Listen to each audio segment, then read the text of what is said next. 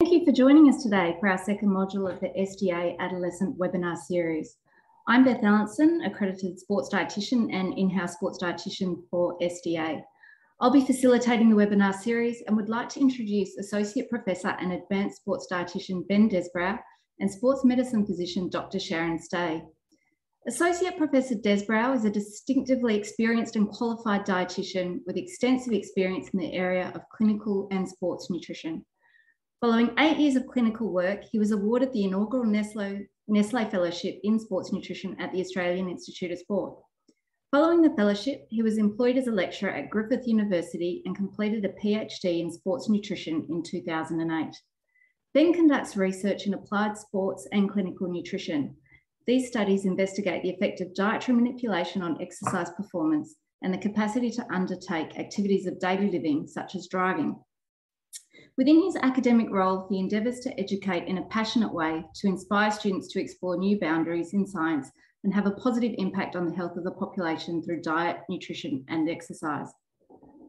Sharon is a sport and exercise medicine physician with many years of experience working with elite athletes, including her current roles as sports physician to the National Tennis Academy at the Queensland Tennis Centre and matchday doctor for Queensland Reds and Wallabies games at Suncorp Stadium. Sharon works as a medical educator for World Rugby, helping to deliver courses in on-field emergency medical care. She's an educator and on the most course has a role as a clinical lecturer in the Master of Sports Medicine course at the University of Queensland. She also consults for external organisations such as the Australian Institute of Sport to deliver medical education for athletes. In her practice, Sharon enjoys the challenge of working with members of the community from all backgrounds and all fitness levels. She's keen on helping everyone achieve their personal best in whatever sport they choose. She thoroughly enjoys providing care for developing adolescent athletes and treating female athletes. So in today's presentation, we will address the general energy and nutrient requirements of young athletes in response to lifestyle and training competition load, elite sport and personal development. It takes a village managing developing athletes, the role of a sports physician and engaging the sports dietitian, and the case study of the developing athlete. To start with, we have a poll around our pre-learning that was put together by Pascal Young and Zoe Davidson, and we thank them for that and hope that you've had a chance to have a look at that. So we ask you to grab your mobile phone as that will be accessed by a QR code. So please, if you don't have your phone, grab it now. You're also invited to post any questions as you think of them using the chat box. We'll endeavour to get to those at the end of today's session. If by any chance we don't have time, we will attach the answers to your questions when this presentation is uploaded to Moodle, which will occur either today or tomorrow. So get ready, strap yourselves in for some stimulating education, and I'll now hand over to Ben. Thanks very much, Beth. And I'll just quickly share my screen to get started. And as I do that, I'd like to thank SDA for putting on a webinar series devoted to adolescent athletes. It's been an area of particular interest of mine for some time. And I think sports dietitians have a great role to play here to demonstrate, just the positive power that food and nutrition can have in somebody's life. So over the next few modules, hopefully we'll take some of the pre-learning and sort of develop that and nuance that enthusiasm you've got for adolescent sport nutrition and really develop your understanding in that area. So this is the first time you've met as a group. We had some pre-reading material, and so the first thing that we're going to have a look at is a quick recap of that. Now that was a 1 hour session, and so we don't have time to necessarily cover all of those things, but I'm going to highlight a couple of things that I think are particularly important to come away with, and then some particular aspects of elite sport and personal development, as Beth alluded to, and then we're going to do this session that involves understanding the relationship between a sports physician and how a sports dietitian can work with a sports physician by the use of a case study. So the first thing that I would like you to do is grab your mobile phone, as Beth alluded to, and either using the QR code or the link, I have a question that I'd like you to answer. Now, this is Honesty Corner. We're starting up. Any relationship is best based on honesty. And so this is what we're going to get you to answer the first question that we have. And the question is a pretty simple one. But again, remember, this needs to be based in honesty. I want you to give me an understanding of which of the following best describes your experience with the pre-reading material. And this will help guide. And you can see here, we've got about 35 people online. So I'll just give you a few seconds. It looks like the poll's working, which is excellent. We've got a few honest people here that are down in the blue column end, saying that, you know, there was pre-reading material, but I had little time to review it. There's a few of you who didn't realise that there was pre-reading material. So those people will need some particular support. But by the looks of things, as the numbers come in here, we've got about half the group who have looked at it, but wouldn't like to be quizzed on it and would benefit from a little bit of a review. So I'll just wait for another couple of responses. We've got about 20 responses there. But I think that starts to give us a bit of a feel for where we're at. Okay, so if that's where we're at, a little bit of a review, let's have a look at a couple of quick questions that may give me a better understanding of how you have responded to that pre-reading material. So you should have another question now in front of you. And the question is, adolescents deal with heat stress. So heat stress was discussed in the pre-reading material. So heat stress associated with exercise, do adolescents deal with that differently due to which of these factors? So do they have a lower sweat rate than adults due to a lower heat production by each gland and therefore increased risk of heat illness? Do children and adolescents rely more on peripheral blood redistribution rather than sweating? Is the sweating threshold higher in adolescents than in adults and children? Or is the sweat response more efficient in adolescents, meaning they do not need to sweat as much to tolerate the same heat load as adults?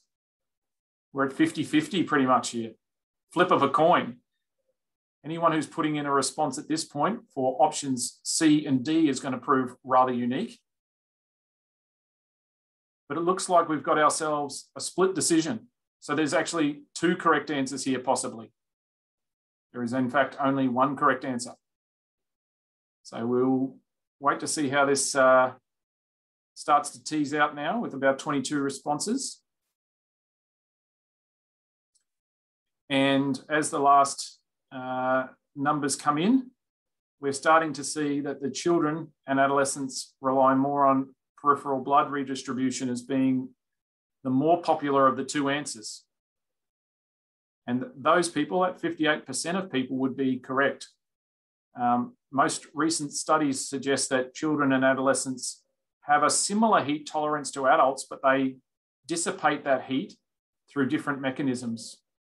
And that's possibly because of their body surface area to weight ratio, but also because sweat glands develop during adolescence. And so your capability of sweating during the younger years or your developmental years is less than what you've got as an adult. Okay, let's have a look at the next question now, the second of our review questions.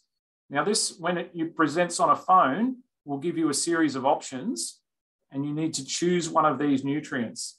So it says, rank the following nutrients from the most at risk of insufficiency in late puberty, pubertal female athletes. So the first one you need to identify is the nutrient most at risk.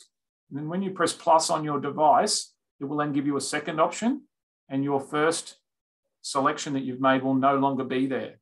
So hopefully it'll become evident as you start answering the question that number one is your most at risk nutrient, and then so on and so forth. And we should see, if you think about this in terms of the pre-reading material, which nutrients were discussed or described in that pre-reading material. So 3 of these nutrients were described in detail, 2 of them weren't. And then from there's probably some other issues that sort of tease out the 3 that were, well, so we've got ourselves iron at the top, leading the way, as the most at-risk nutrient, calcium, protein, fibre, and sodium, running up the tail. About 22 responses now. This is like a vaccination rate between the states. We had initial start and then we had a sort of changeover, but we're sort of now establishing ourselves. And unfortunately, being in Queensland, I'm like the sodium of this group. Our vaccination rate is appalling. But nonetheless, I think we've got a reasonable agreement here that iron, calcium, and protein are particularly nutrients of interest. And I would agree with that. So I'm really pleased that that's been teased out from the population that we have. And then the fact that you put protein as the third nutrient, most likely at risk of insufficiency, I would also agree with that. And calcium and iron at the top are the two sort of standout nutrients, with iron probably taking precedence. So that's excellent. Okay, one more question. This is who said we were going to have an exam? This is sort of a little bit of fun, isn't it? This one relates to a little bit of what we were talking about before with regards to temperature regulation.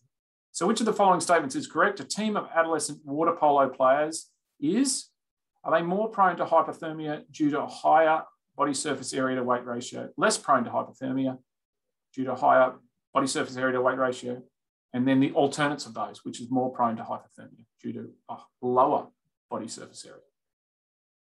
I'll just wait for the responses to come in here. And those people who are responding late are obviously getting the benefit of seeing their peers.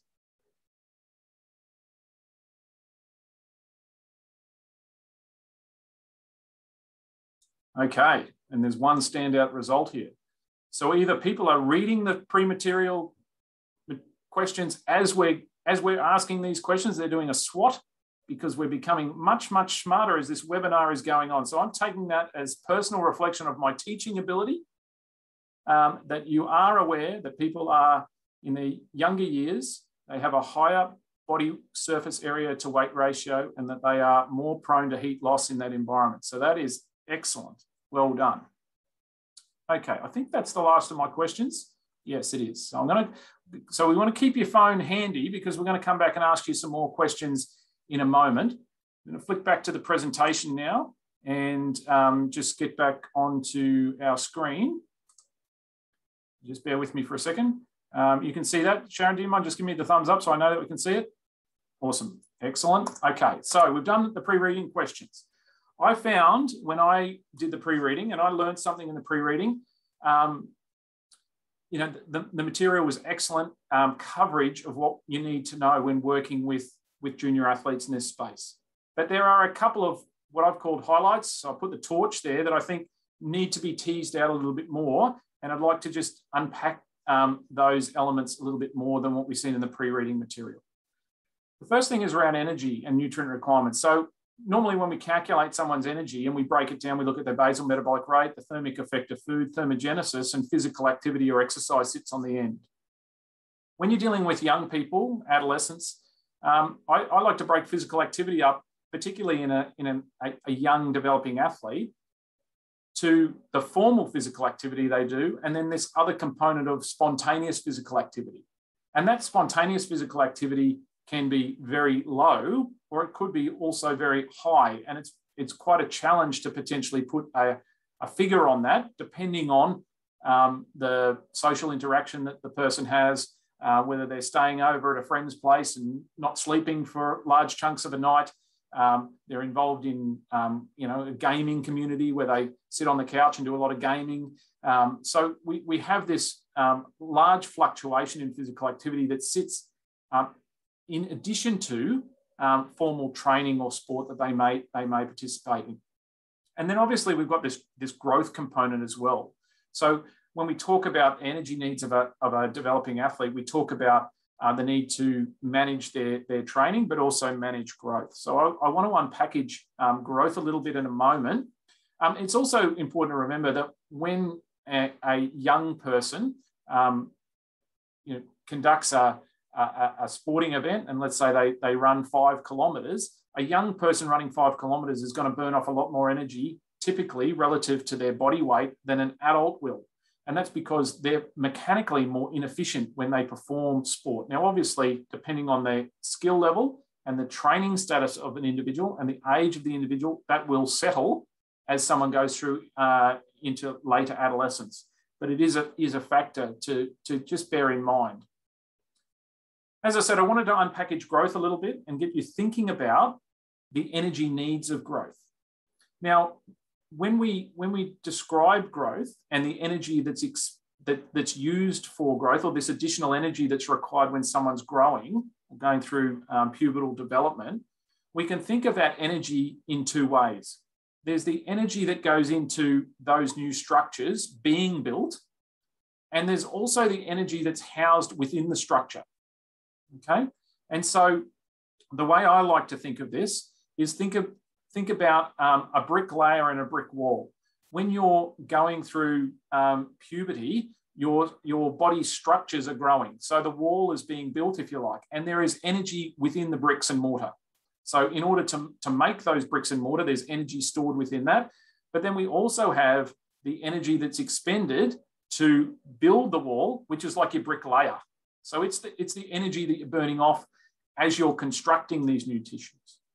Now, the energy that's expended when we're synthesizing new tissues, like the energy from the brick layer, we can pick that energy up. We can measure that through measures of energy expenditure like doubly labeled water.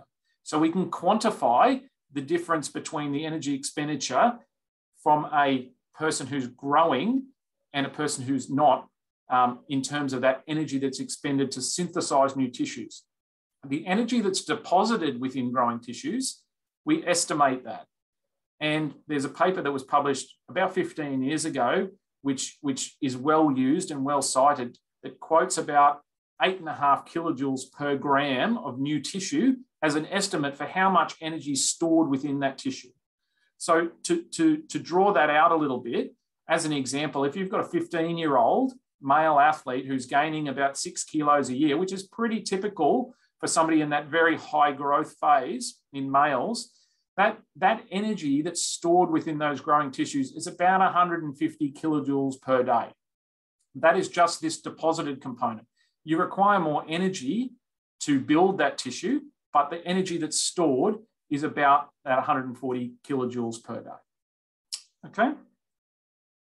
So that's spotlight number one. Second spotlight, which is a continuation of that, it's still in the first spotlight, it's still about energy. The thing that I wanted to highlight to you is that we have relatively new equations for determining the energy expenditure from resting metabolic processes in adolescent athletes. So typically, we might employ or have formerly employed a Harris-Benedict equation or a Schofield type equation to determine the resting metabolic rate of an adolescent athlete. We now have, as of last year, a publication which has validated an energy equation for adolescent athletes. And this is the equation here. And it was developed from a cohort of athletes who are about 16.5 years of age, and they are active individuals. And so in this case, we can use this equation, because if you use one of the traditional equations, like as I mentioned, Harris-Benedict or Schofield, you'll probably underestimate the energy requirement by about 300 kilocalories per day. So you will start off by not estimating their basal requirement well. The other final thing that I want to say about energy is that it's a very, very difficult thing to establish someone's energy requirement. We know that the changes that are associated with an individual's physical activity and or training are likely to have a much greater influence on their total energy requirement than the demands of growth. So when you factor in the increase, if you like, in the brick layer and in the bricks, in comparison to the energy that can be burned off through training or changes in training, that will create a much greater change in the energy demand than the growth will. So that's important. But when we think about a young athlete, and this is just one example that we may see, we may have an individual that throughout the year is involved in multiple sports. Those sports may have very different energy demands. They may have very different physical demands in terms of the pursuit of the sport, from skill-based sport to endurance sport to strength power sports, and then back to endurance sports. And there may be some overlap here between seasons. And so from an adolescent athlete perspective, it is about understanding the complexity and not being too wedded to having an equation or a particular calculation that says this is this person's energy need.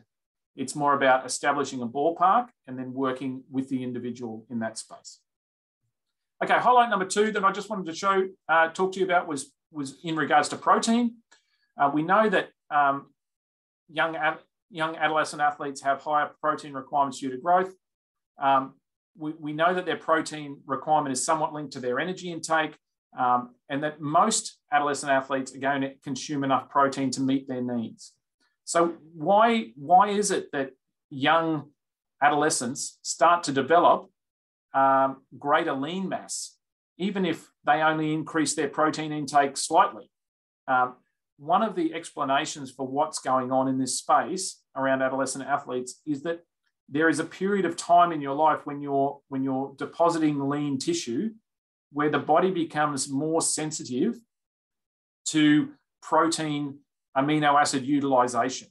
In other words, what has been termed enhanced anabolic sensitivity. So your protein structures are in a state of continuous synthesis and breakdown, and those free amino acids are more readily being incorporated back up into proteins rather than being deaminated or oxidized or utilized for other processes. So this is one of the reasons that it's been a challenge to work out protein requirements in adolescent athletes, is because it's not necessarily just about putting more protein in, because the body is becoming more sensitive to utilizing the amino acids when they're being broken down. So this is a very good thing from a dietetic perspective, because it means that you don't have to keep shoving more and more protein in. The body is naturally becoming better and more sensitive to the use of those amino acids. So yes, we still need to pay attention to how much protein an individual needs if they want to maximize that response, but the body has an inherent way of managing the amino acid sensitivity through adolescence, and that's important. So when we have a look at protein requirements, I split it up into sort of my thinking into 2 spaces. On the right-hand side of this table over here, we have the RDI. So this is about deficiency or avoiding deficiency. And when we see boys and girls and we look at the relative amounts, remember that their adult requirement is about 0.75, 0.8 grams per kilo. So yes, they are slightly elevated in terms of adolescence. But when we look at studies that have been done on adolescent athletes and how much protein they may need to consume in order to maximize, so not avoid deficiency, but maximize the protein synthetic response, it's more like around 1.5 grams per kilo per day, with that amount being spread out in small amounts evenly across the day so that the amino acids are coming in a measured way, as opposed to large boluses of 2 large protein meals in a day. So this is deficiency over here. This is sort of optimization over here. And I'm sure many of you would realize that there would be lots of individuals who would meet 1.5 grams per kilo body weight per day relatively easily as adolescent athletes. And for the most part, the use of protein supplements will put them well in advance of that requirement. Okay, and the final thing I wanted to touch on as a highlight, looking at the time here, I've got about a couple of minutes, so I'm going okay, so stay with me. The early literature, as I said, in terms of fluid regulation, put a large emphasis on risk and concern around adolescent athletes overheating and the risk of heat-related illnesses.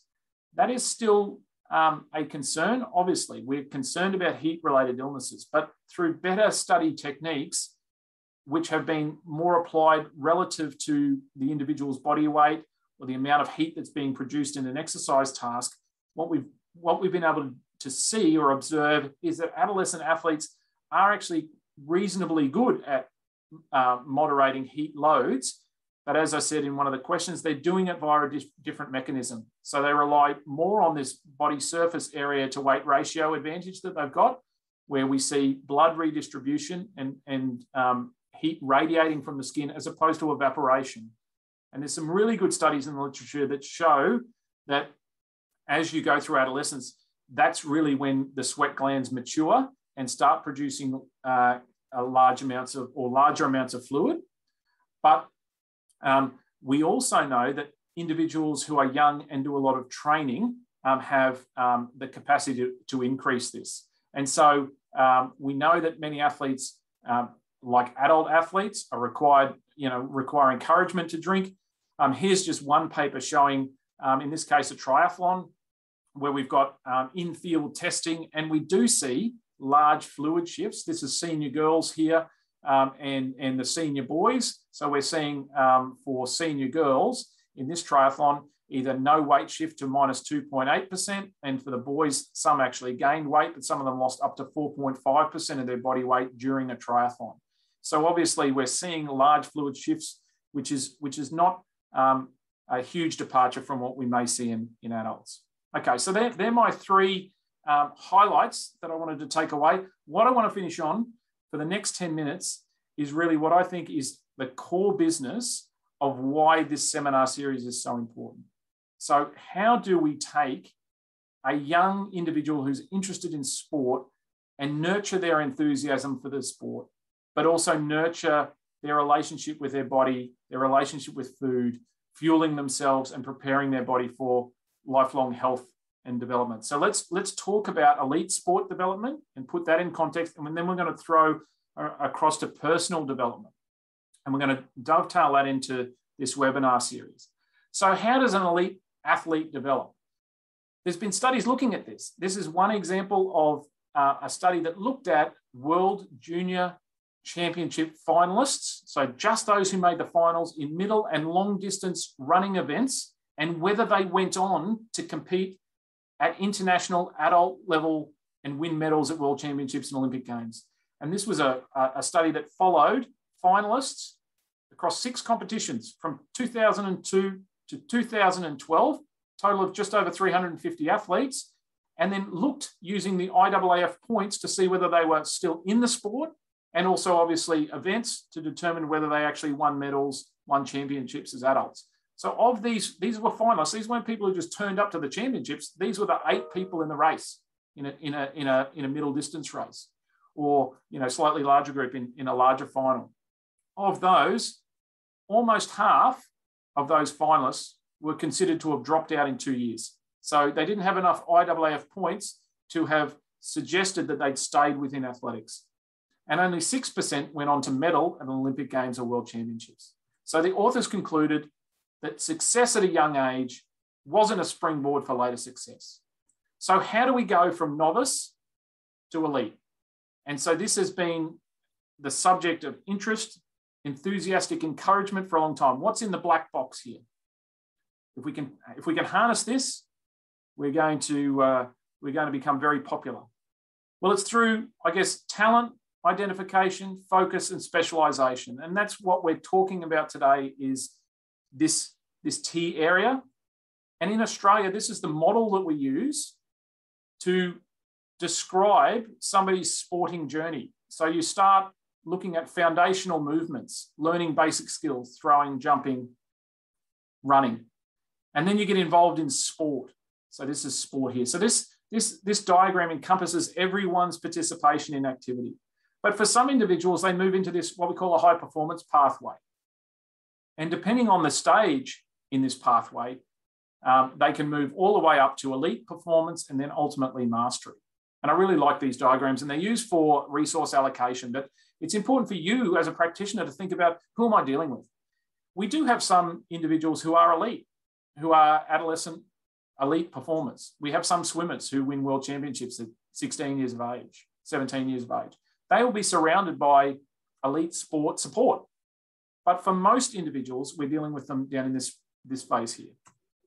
Now, my favorite model, and there are a few of them around the world, is the Canadians. I do love Canadians. I'm not sure what it is about them. They're similar to Australians. This model is quite similar in that we have an active start, fundamentals, and fit for life. So it's all about sport throughout the life, but we have this podium pathway over here.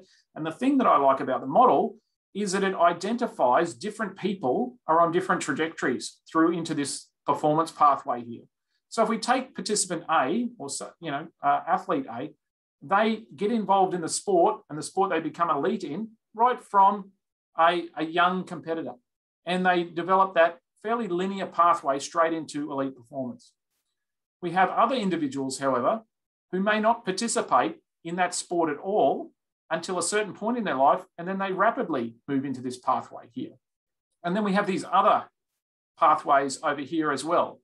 And so the thing that I like about this diagram is it highlights that if we're aiming for elite performance, there's many pathways in. And as I said to the guys when we were preparing the other day, this is very encouraging for me, knowing that, maybe the pathway is still there for me. It's still waiting, maybe not. One example, I think, which is a really practical example of someone who's gone to that level of mastery from a non-traditional pathway is this lady, Chrissy Wellington, who has won 4 Ironman World Championships. So at Hawaii, she's won that event 4 times. Now, Chrissy Wellington, she only became a professional Ironman athlete at 30, and she only raced until she was 35. So she never went through any junior development pathways. She entered late. Now, at her time of retirement, she has 4 of the fastest Ironman times ever recorded by a woman and the greatest number of sub-9 hours. So she has mastered this sport, yet was never part of a talent development pathway. And a quote from her as a young person, so she was a competitive swimmer as a teenager. She went to swim for a university, but she self-describes herself as a sporty kid, swimming, playing hockey, running, never excelling, and always more interested in the social side of the sports scene. Now, this is someone who has gotten to that mastery level. And as a child, as an adolescent, would never have necessarily cropped up in one of these performance pathways, but may have seen a sports dietitian, may have gone to somebody for advice at some point. So our role here is critical. So this is where we're going to spend most of our time talking about individuals who are involved in sport, and maybe or maybe not they'll become elite. We don't know that. What we do know is that they'll become adults, that they'll have a relationship with their diet, they'll have a relationship with their body, and we want it to be a long-term healthy one. We want them to reach their performance potential, but we're not wedded to it in this active and competitive adolescent phase. The second and final thing that I want to say, I've got 3 minutes left, is around personal development, because this is also important.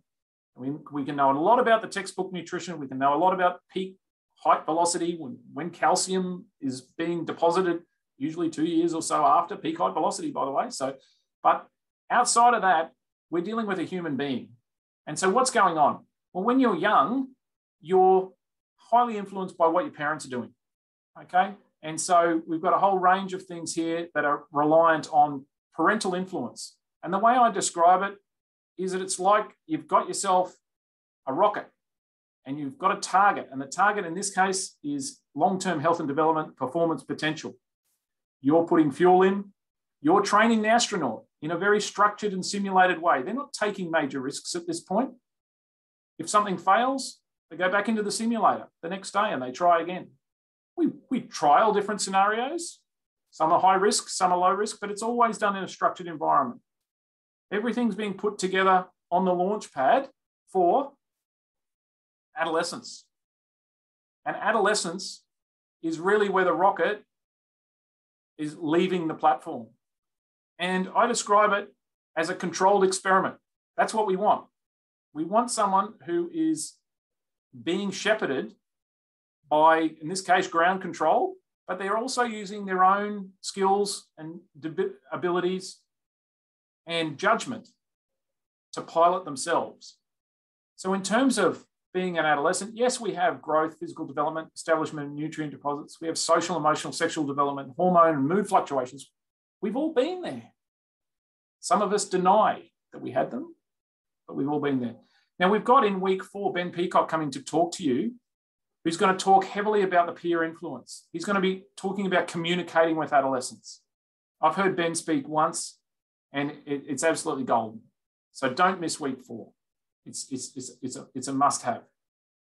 And they have a high take on high intake of takeaway foods, convenience, time, skills. They're major influences on food choice. Sometimes people have huge food literacy and they can cook for themselves and do great things. Other adolescents don't know what a sink is. Yes, I've seen it. I've given a plug to some adolescent and said, do the dishes. And they've said, what's this plug for? It's in the bottom of the sink. That's where it needs to go. So we have a spectrum. We can't necessarily determine who we're dealing with. But importantly, Our job is to look at establishing a relationship with food. We need to understand the connection between diet, exercise, and body image, and that gets established in adolescence. We expect them to have new practices, beliefs, experimentations, and meanings associated with food. Adoption of vegetarianism, fad diets, supplement use. This is the natural experimentation that occurs with adolescents. Do we always agree with it? Of course we don't, but we need to manage it, and it's part of the process. So with that, at 1:05, which I think is perfectly timed, I might add, I think I'm now going to hand over to Sharon. Thanks, Sharon. Thanks, Ben. Just let me know if you have any troubles with the audio, because there's some lovely builders working underneath us at this stage. And Ben, I might just need you to finish off screen sharing, if that's okay.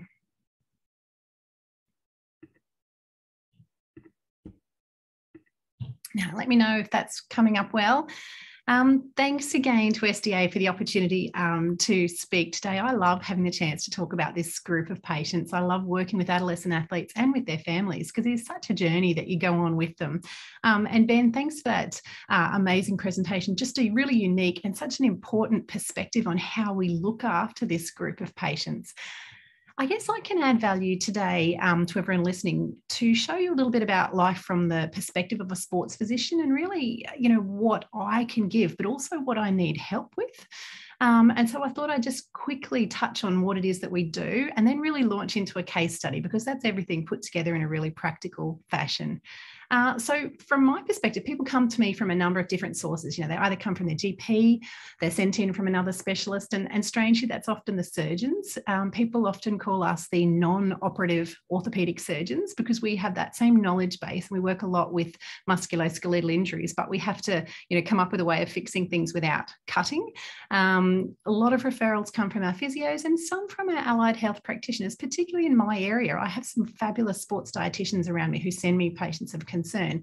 But to be honest, that's probably not the most patients come from those other sources.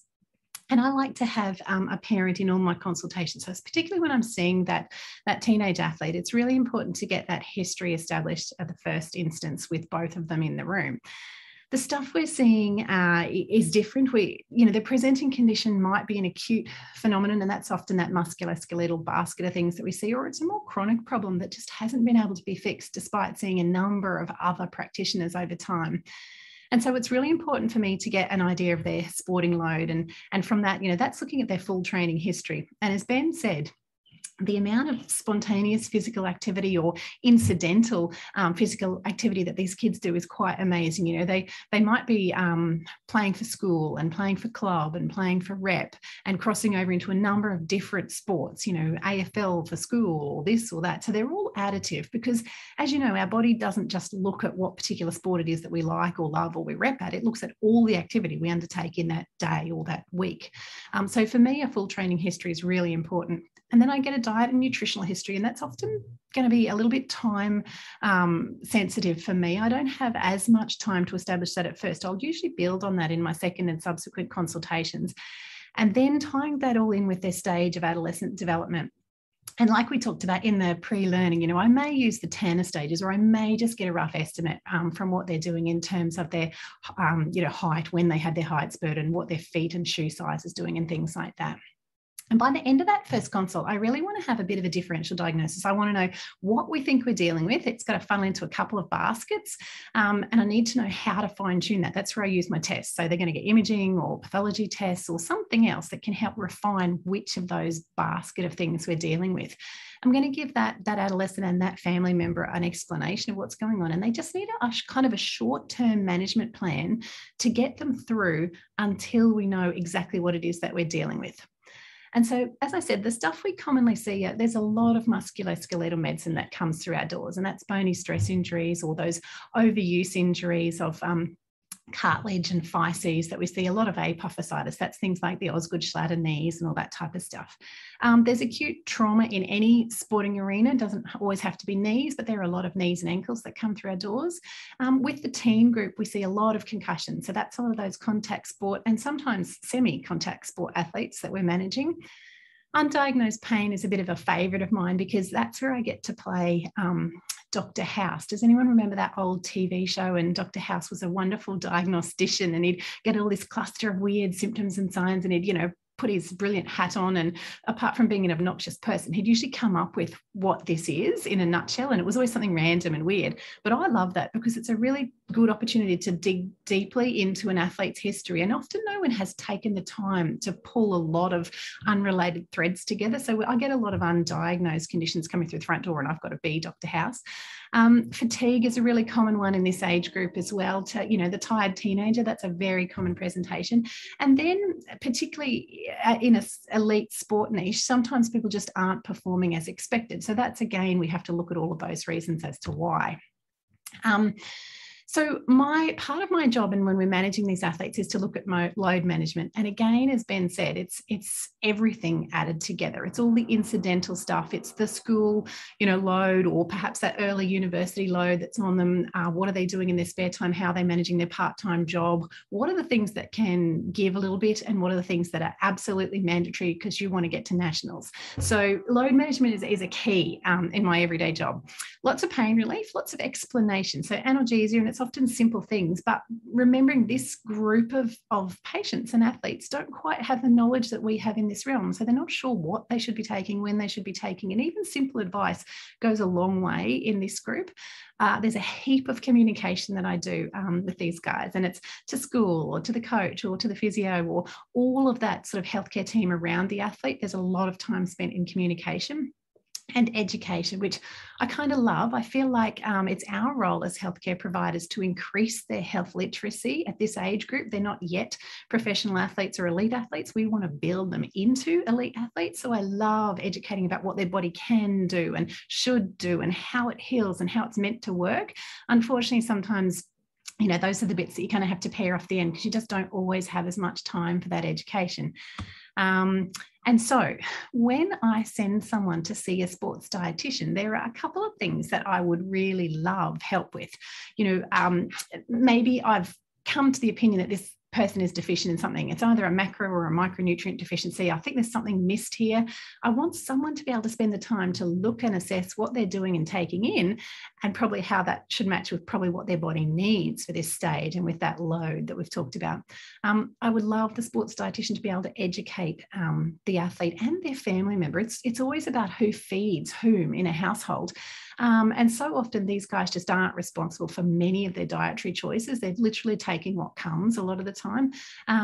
Education as to what an elite athlete body is built from, what it should look like, what a training nutrition should look like depending on stage and age and that sort of thing. That's the stuff I need help with. I do also love when that sports dietitian has a hat on to detect disordered eating behaviours and things like that, because I'll often get an inkling of it, but it may not fully come out.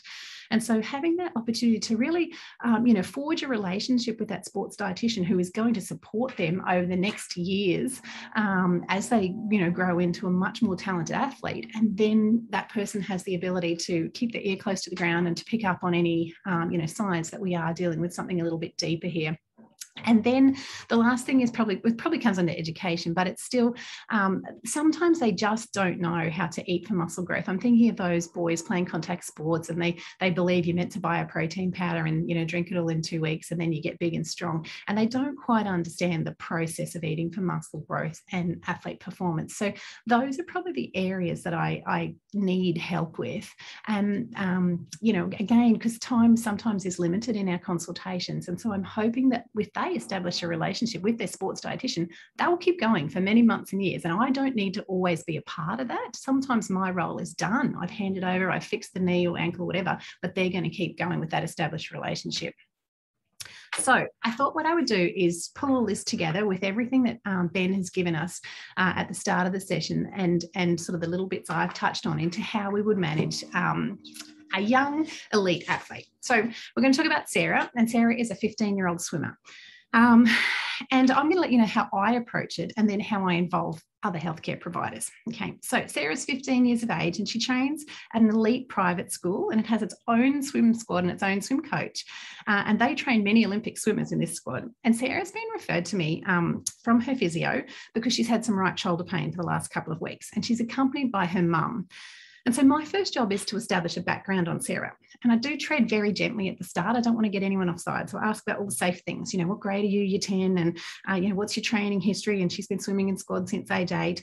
And she does HPE at school, and she plays AFL for school. And she doesn't want to know what she wants to do when she leaves school. Maybe she wants to be an OT. She wants to get to the nationals this year within her sport. She swims free and fly, but she just hasn't been able to train as normal for the last couple of weeks because of this shoulder pain, and the physio has kept her out of the pool for these sessions, and she's quite, you know, disappointed at that. And I note that this young lady is an excellent communicator. She speaks really clearly. She's not needing a mum to clarify anything. And so first things first, a complete history of the shoulder pain. And I try and understand the cause and the mechanism, because I actually need to come up with what tissue is causing this and what is the diagnosis. And as we're discussing things like that, I introduce other concepts. So I start asking about sleep and energy levels. And it's at this point that her mum interrupts and says she's actually been struggling with her energy levels for, you know, more than a few weeks. And I can see these two already have a good relationship, because Sarah's listening, you know, quietly and respectfully while her mum's talking, and she adds additional info in a polite manner when her mum's finished talking. So that's already a good basis. It means I can involve mum as needed moving forward from here. So now I have two problems to solve. I have shoulder pain, and in my head, I'm thinking, right, I have a limited time for this consult. I've got shoulder pain, and now I've got fatigue. Okay. So back to the history. Fatigue, 6 weeks, tired all the time, sleeping poorly, napping on weekends, napping when able, almost fell asleep in class this week. Appetite, poor. Weight, she thinks it's stable, but she's not sure. Her mum's also unsure. And when I ask her about her diet, Sarah and her mum both laugh out loud. She comments she doesn't like vegetables. Mum says she's very picky. I can already see this is another area of concern. And I try and explore more, you know, tell me what you eat on a normal training day. And I see some of the usual things I see in adolescents. I see, you know, I don't like meat. I don't like protein. I don't like to eat around training. I'm always at training. I've got no time to prepare it. I don't have any transportable food, all this sort of stuff. Common themes. And then my comment back to her is about her poor appetite. You know, was this a new thing? Did you used to have a good appetite? And yes, she did. Do you understand how to eat around your training and what you as an athlete should be eating? No, she doesn't really. Neither does mum. Mum would love some guidance as to what to feed this, you know, lovely kid that's doing really well, but doesn't really have any idea how to fuel for performance. So now I've got 3 problems. I've got shoulder pain, I've got fatigue, and I've got the nutrition and the appetite rolled in together. So this is still in my 45 minutes. And in my mind, I'm thinking, shoulder pain is easy, right? That's a musculoskeletal thing. That's my bread and butter. I can do that. I can examine it, get some imaging, get her in and out of there. Maybe she needs a cortisone. I'll get her back into the pool pretty quickly. Fatigue, I'm thinking that's a much longer list of possible causes. I need to examine her a whole lot more, and a long list of differentials and a lot of pathology that I'm going to be ordering here. And nutrition, I'm like, at least I can send her to someone I trust, someone who's going to address this immediate nutrition needs, and is going to develop that rapport with the family that they're going to need and support her over time. I finish off a history with all the simple stuff: medications, allergies, alcohol, cigarette, illicit drugs, family history, you know, things like diabetes or cancers, general health. At the very end, I kind of get onto periods, and it's always tricky with mum sitting right there. And Sarah comments that she really only started last year. The periods are irregular, and there's kind of a long gap between the cycles.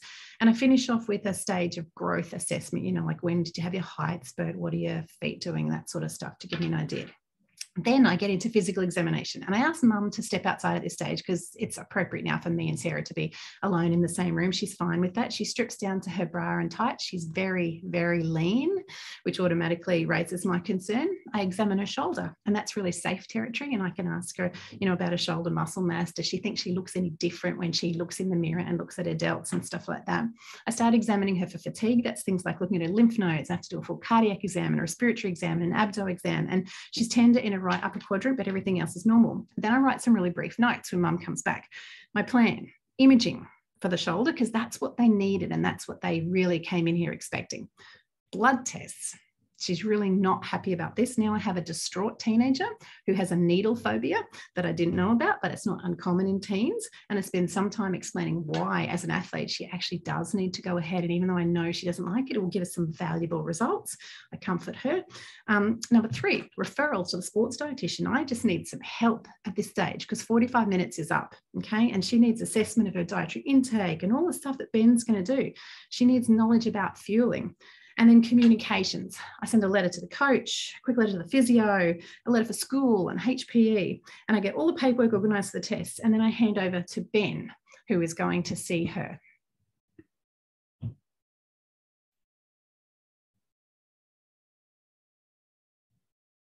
I'm not sure I can hear you, Ben. You can't hear me, but you could now, hopefully. Got there in the end. Okay, back onto your phones now, because I've got some questions for you. So you've got this, this young lady coming to see you after seeing Sharon, and poor Sharon is juggling balls left, right, and centre here for this case study.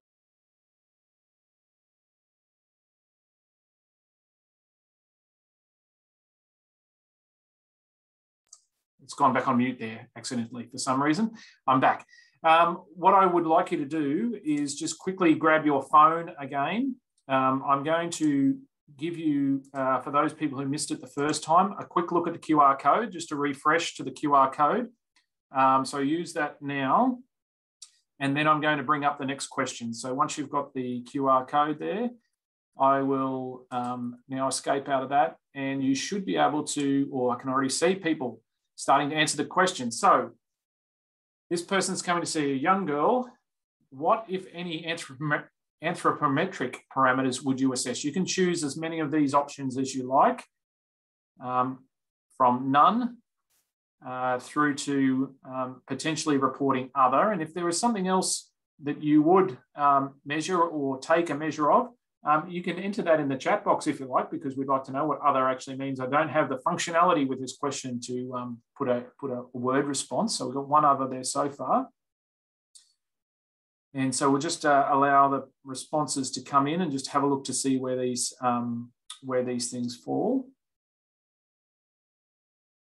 Okay, so it looks like the majority of people would take growth chart from a report or measured, and I didn't necessarily specify that, but that was just more to have a look at the use of growth charts. And certainly growth charts were described in the pre-reading material as something, sort of standard assessment for adolescents in this space.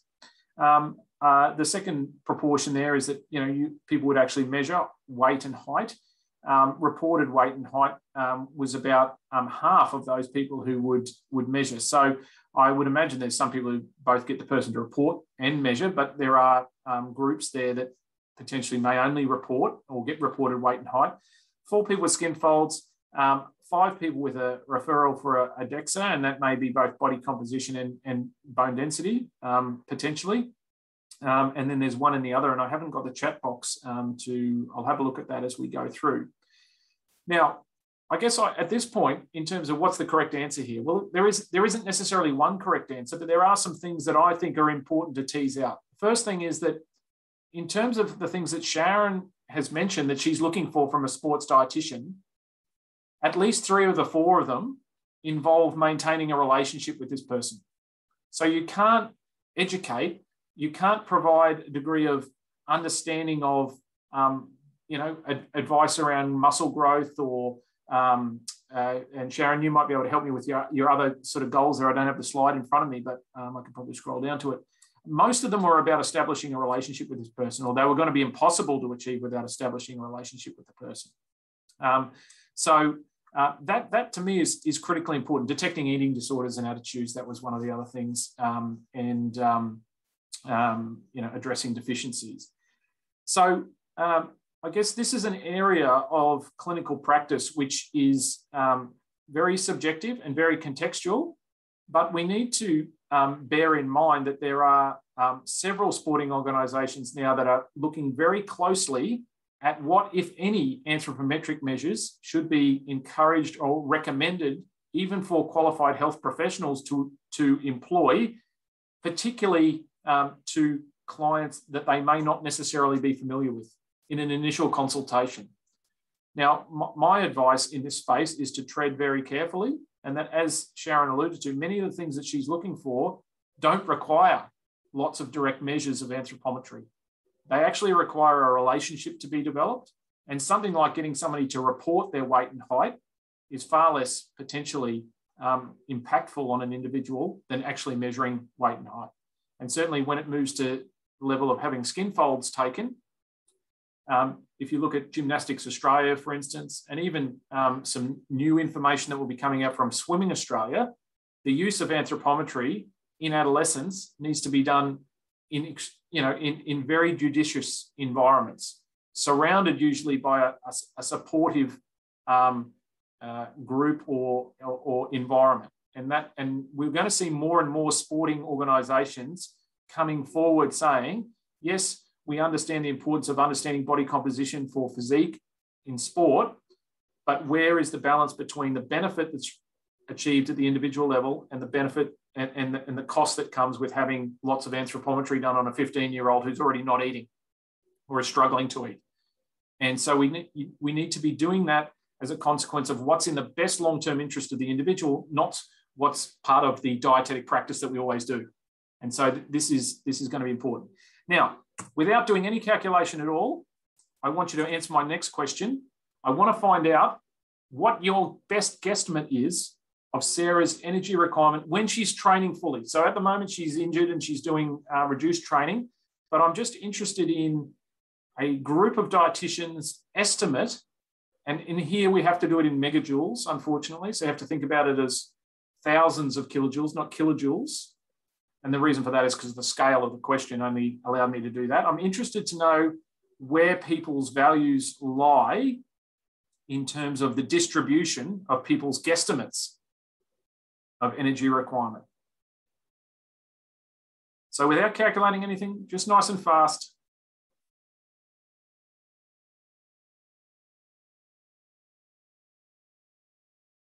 Well, I wouldn't necessarily describe that as a bell curve. I would describe that as, well, we've got a peak. So this is the average value here at 12.9, almost 13 megajoules. We have 8 people at a bit under that. So we're about 13,000 kilojoules. Okay, I might hand back to you now, Sharon, for your slide so that you can unearth my calculation.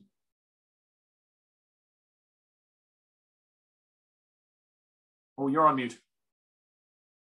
There we go. I hope I put that slide in the right spot, Ben. Sorry. That's all right. It's no problem if you haven't. There we go. Yep. How's that? Okay. So, yep, that's perfect. So just quickly, we won't be able to get through too much more of this case study. Here's a slide that gives you some rough examples of using energy equation. I wouldn't spend a huge amount of time precisely determining this. It's clearly over 10,000 kilojoules a day in this individual.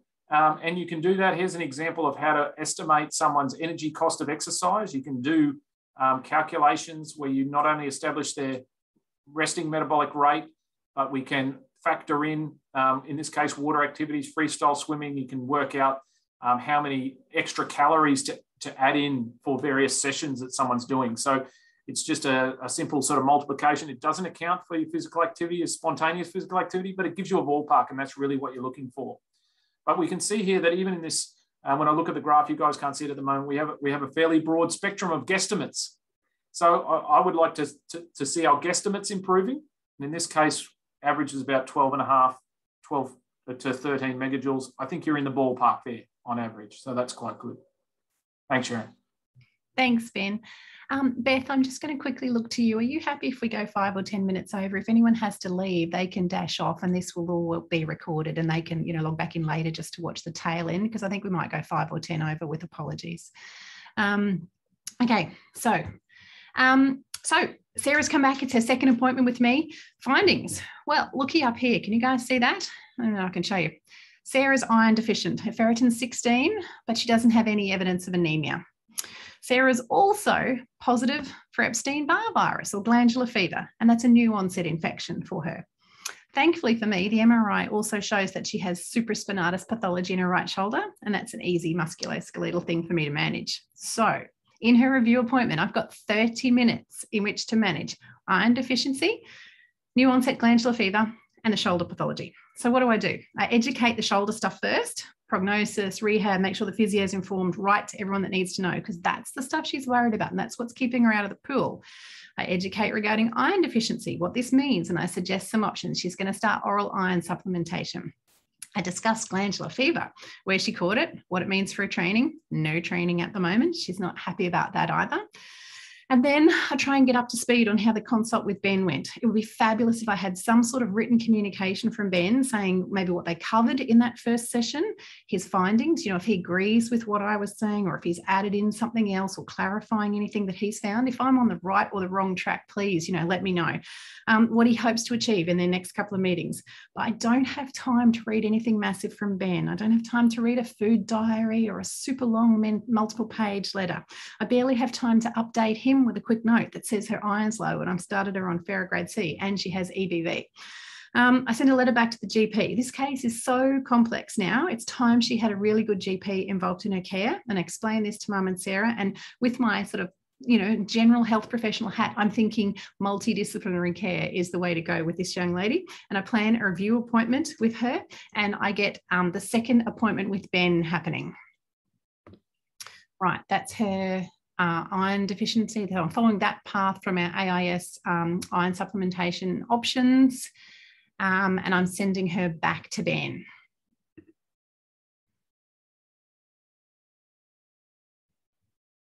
And I think you're still muted, Ben. Yep. I'm juggling multiple screens, doing multiple things poorly here. I'm just going to go back to my slide, if you don't mind, Sharon. I had 2 bits of information on there.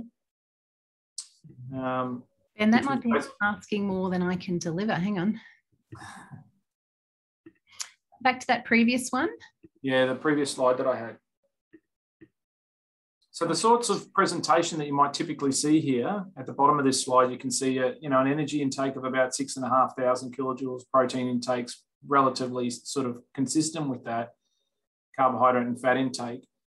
The iron intake's very, very low relative to the requirements, and the fibre is commensurate with the 6,500 kilojoule intake, and the calcium intake's low as well. It's not at all surprising to see a high reliance on snack foods and some limited food literacy. If someone's doing lots of training, it's quite often the case that they're not heavily involved in the food preparation. And so in a case like this, to me, it's about establishing the relationship you have with the client in terms of getting them to engage in self-management of their own food intake and understanding how their body relates to the training and the dietary needs of that. So one of the things that I would look for straight away is to get them engaged in some degree of sort of food literacy or food development. And it might be that you start by utilising the iron or the poor iron intake as a motivator to cook a meal that's high in iron, but also to do that for the family. So it might be something that can be coordinated with the mother and the daughter, so that there's one day of the week that's identified that this will be the meal that this young person is cooking. It's focused around having sources of iron. So you can talk about, okay, where's iron found? What are the things that we use for complementing iron absorption? So that she's starting to develop some food literacy at the same time as taking some steps to manage her dietary iron intake. Also having the responsibility of preparing food for other people and engaging more in that sort of social aspect of food. And it may be that this happens concurrently with the supplementation, so that an individual is becoming aware of dietary sources of iron, but it's a supplement to other more acute strategies that are also going to be concurrently in place. And so in a follow-up consultation, I would look to really, gauge how those initial strategies of a cooking type activity and understanding the symptomology from a tiredness perspective, and obviously an element of dietary intake would be the sort of primary focus of where I would take a second follow-up appointment. The use of things like resources, and depending on how that goes, obviously, you can provide some additional resources such as recipes and things like that that might be sport-focused, so that Sarah feels as though you're catering to her sporting needs by way of nutrition, and it's sort of purpose-built for her as an individual. That would be, I guess, the focus that I'd be looking on, and then trying to communicate that back to Sharon in the most efficient way possible for so that she understands in bullet points, this is what we're working on. Thanks, Sharon. Thanks, Ben. So I'll just take us back to where I'd left Sarah. So she's had a second appointment with Ben. And so she's come back to me, and it's a third opportunity to meet with Sarah and her mum. And thankfully for us, because we haven't got time today, it's the last one I'll get to. So I've heard back from the physio now, and Sarah's boyfriend is in the same swim squad as her. And strangely, he has glandular fever as well. But Sarah herself is feeling better. It's been about 3 weeks now since that initial appointment, and her energy levels are coming back again, and she's desperate to return to the pool. And so we discuss how we go about returning to sport, particularly after a viral infection like EBV, and the risks, things like chronic fatigue, which her mum has read about and is now worried about. And then I get to check in with her. How's the shoulder? How's the sleep? How's the iron tablets going? How are the periods lately? She hasn't had another one as yet. How's the diet going? Is Ben helping? What have you implemented since you last saw Ben? Great work. That positive reinforcement that she's making steps in the right direction. Because this, as Ben has said, this is a relationship, and this is going to take a while for things to start to improve. Every step is a positive step at this stage. And so now that I know them well, I've asked Mum to step outside. This is a really good chance, probably at the second or third consult for me usually, to speak to the athlete on their own. And this is my chance to ask Sarah about things like her weight. What are her thoughts about her weight? And it turns out that her coach thinks she's a little bit too heavy. And so Sarah's actually quite glad she's had glandular fever, because that's reduced her appetite. And she thinks she might have lost a few kilos. And so she's going to be a lot leaner when she returns to the pool. So some of those thoughts are concerning to me, and I use this opportunity to explore other aspects, including the relationship with the boyfriend. You know, they call glandular fever the kissing disease, and work out what's going on there, and are they sexually active? And so I realize there is layer upon layer upon layer upon layer upon layer of things. My problem list now includes right shoulder supraspinatus tendinopathy. That's the thing at the front of her mind. It's the thing that's keeping her out of the pool. It's the reason she's here, and it's the most critical thing to address. But she also has iron deficiency, acute glandular fever, body image concerns, restrictive eating, boyfriend pressure for sex, poor knowledge and access to contraception, and low energy availability. So this is the point where it all comes, crashing down, and not one person can manage this. So this is where I do recruit my multidisciplinary team. I've already got Ben involved. I've started communication dialogue with the GP, and I do consider offering psych support at this stage, although it might be a concept that I introduce in the next visit. And I wonder if I can phrase it such as performance psych support, or coping with injury psych support, or just frankly offer, body image support. They're all very relevant, but it's more a matter of caging it and phrasing it for her and her mum. And I think to myself, this is going to take me a very long time to sort out this athlete. Now, I know I've kind of gone over with the number of things. This is actually a true case, and quite representative of sometimes the layer upon layer of things that we find with adolescents. Sometimes they're people who haven't had a very close relationship with a GP, or they've just been sitting on issues, musculoskeletal or otherwise, for quite a long period of time. And when they finally get a chance to start sharing, or they get a practitioner that they trust, everything starts to come out. So it's not unusual that we have this great long checklist or wish list of things to be addressed. And so for me, that's the time when I start, involving all the other practitioners, and together we can chip away at these things. And some people are going to be needed for a shorter term basis. Some people, because she's aiming to be elite, some people like Ben are going to be needed, on her side, in her corner, for a very long time moving forward. So I know we've definitely run over time, and I apologise for that, but I think we might hand back to Beth just to see if there's any questions, as we don't have a lot of time left. Thanks, Sharon. I haven't seen any questions come up, and I do thank in particular Helen for her current examples that she's given the group in relation. I've just seen one question pop up. So we've got a question, and this is quite interesting, and it'll be the only question we'll take. If anyone else has got any questions, we'll answer them later. But we've just got a question about your thoughts, each of you, on supplement use in under 18s. Generally, sports dietitians tend not to recommend supplements, but we know that sometimes there's parental pressure, and sometimes there's adolescent boys in particular that are using them, and we'd just like to get an idea of your thoughts. Ben, you can go first. Okay, well, I've written a couple of position statements on adolescents, and invariably they will always contain a section on supplements. And the bottom line is that they're the information that we have on most of them around safety and efficacy is poorly understood, probably with the exception, I would say, of creatine. Creatine is one supplement that we've known about for a long period of time that appears to be relatively harmless, and there have been some safety studies done on young people, and it does appear that it's probably not harmful to any individual of any age. Obviously, if you've got an underlying kidney issue, which we can't identify because people don't wear "I've got a kidney issue" on their forehead, then it may exacerbate those issues as a high protein diet would in somebody who's got some serious kidney issues. But the evidence around that supplement is probably the one that I would say appears to be relatively safe in adolescents. Other than that, I think what we need to very much recognise is that what we do in a lab by way of a study and the prescribed use of a supplement may be a huge departure from the way an adolescent takes a supplement and the approach that they take. So, for instance, things that we see on the shelf that an adolescent may take, a classic example might be something like a pre-workout supplement. We've done studies looking at the caffeine content of pre-workout supplements. And when we do those studies, we tend to look at the recommended dose. And even in many of those products, we're seeing 250 to 350 milligrams of caffeine in a serve. But younger individuals are probably more likely the population to take 2 or 3 serves because they want to get ripped and shredded faster than they have time.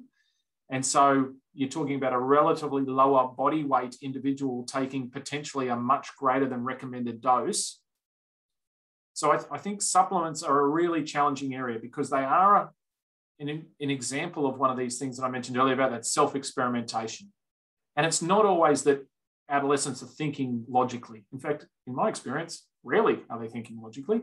Often it's very unstructured and somewhat focused on the context and the opportunity that just presents. And it can be inadvertent that friends got something, someone's told them to take this, and away they go. So I wouldn't shy away from a discussion about supplements, but just as the AIS sports supplement program has embraced an element of, if you're going to do something, this is probably the approach that I would take. I really like that harm minimization approach. And there are some supplements, the vast majority, that we would get them to sort of stay away from. And obviously they've got contaminant risks and all of those other things that supplements have. But I think in an individual who's going to take some supplements, then something like a whey protein from a reputable brand is probably going to be the supplement that you'd be recommending.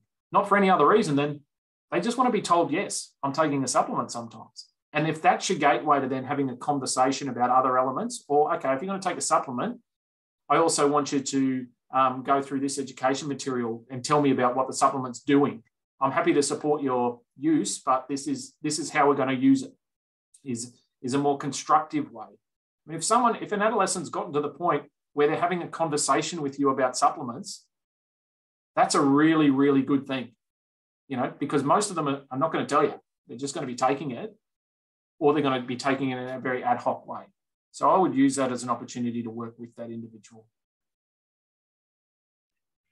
Yeah, I'll give my 10 cents worth as well.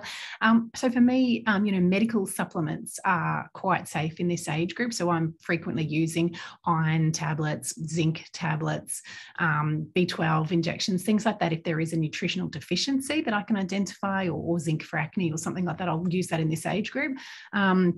Performance type supplements, I'm always showing them the AIS sports supplement framework. I'm saying some things are safe and some things aren't safe. And so it's quite easy to start that education piece. But as Ben said, there's pressure there to be doing it. And so for me, something like a group A type of whey protein, if I can allow them to have a little bit of fun with that, and I tell them what to look out for, and it might upset your tummy and all those different things that they need to know, and then feed back to me how you think it went, because it might just be that little bit of extra protein calories that you need after a training session, by all means go for it. I'm a huge still food first person, and so I'll tell them to get the chalky milk in preference to the whey protein, but you know what, that it's possibly more convenient, and they do have super busy lifestyles, you know, just as busy as any of the rest of us. So if it works for them, yes. And that's mainly that category A stuff. I don't tend to use anything else for this age group. Yeah.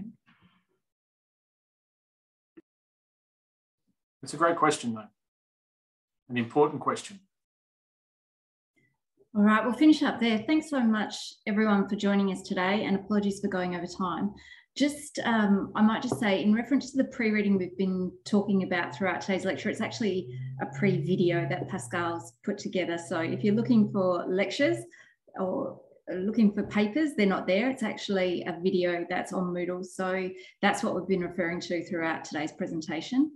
When you log off, you will get a questionnaire through asking you to rate today's session, and we'd ask you to fill that. And also, please don't forget to log your CDP points. Thanks very much, and we'll see you for our next lecture in 4 weeks' time. Thanks, Sharon. Thanks, Ben. Thanks, everyone. Goodbye, guys. Thanks, Beth. Bye. Thanks, Sharon.